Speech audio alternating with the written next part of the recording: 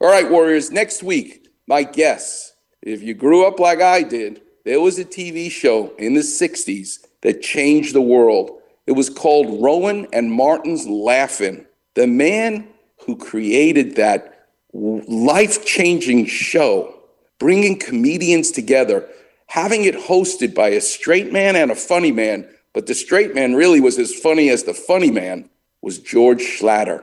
George Schlatter is going to be my guest next Saturday, and I cannot wait to talk to him because it makes me think already. It isn't even Saturday. It isn't even next week. It is Saturday, but it's the week before.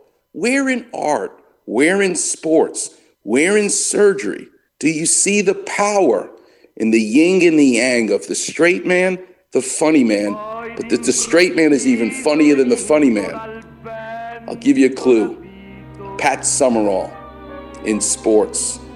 You'll hear more next week. And thanks so much for joining me each and every Saturday. I'll leave you with Volare, which means I'm singing and I'm flying. Until next Saturday, I'll see you on the radio. Volare,